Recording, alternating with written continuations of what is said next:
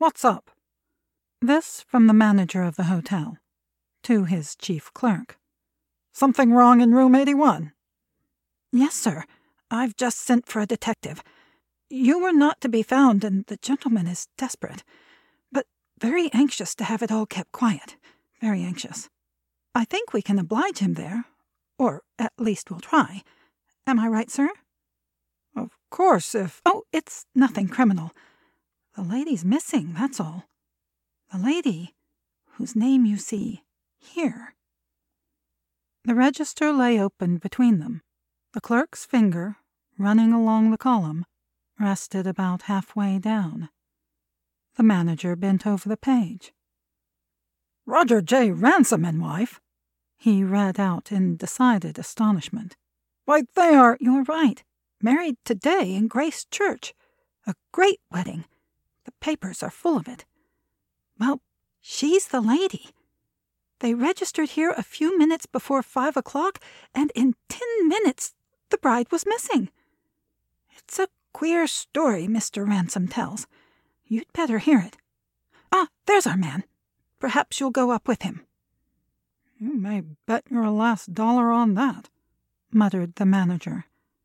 And joining the newcomer, he made a significant gesture, which was all that passed between them till they stepped out on the second floor. "Wanted in room 81?" the manager now asked. "Yes, by a man named Ransom." "Just so. That's the door. Knock. Or, rather, I'll knock, for I must hear his story as soon as you do. The reputation of the hotel—" "Yes, but the gentleman's waiting." "Oh, that's better." The manager had just knocked. An exclamation from within, a hurried step, and the door fell open. The figure which met their eyes was startling. Distress, anxiety, and an impatience almost verging on frenzy.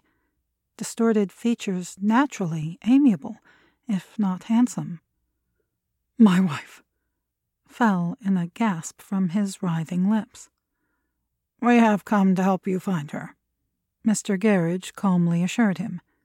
Mr. Gerridge was the detective. "Relate the circumstances, sir. Tell us where you were when you first missed her." Mr. Ransom's glance wandered past him to the door. It was partly open. The manager, whose name was Loomis, hastily closed it. Mr. Ransom showed relief and hurried into his story. It was to this effect. "I was married today in Grace Church.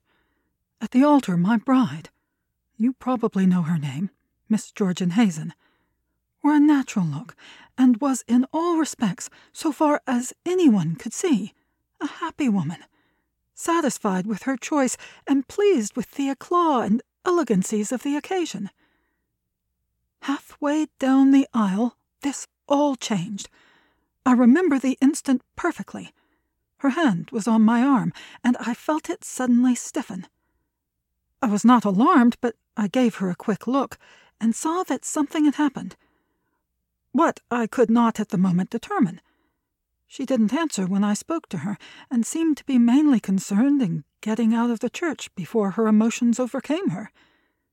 This she succeeded in doing with my help, and once in the vestibule, recovered herself so completely, and met all my inquiries with such a gay shrug of the shoulders, that I should have passed the matter over as a mere attack of nerves, if I had not afterwards detected in her face, through all the hurry and excitement of the ensuing reception, a strained expression, not at all natural to her. This was still more evident after the congratulations of a certain guest, who, I am sure, whispered to her before he passed on.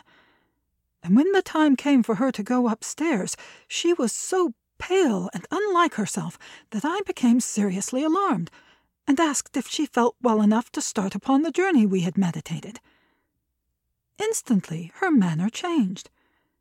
She turned upon me with a look I have been trying ever since to explain to myself.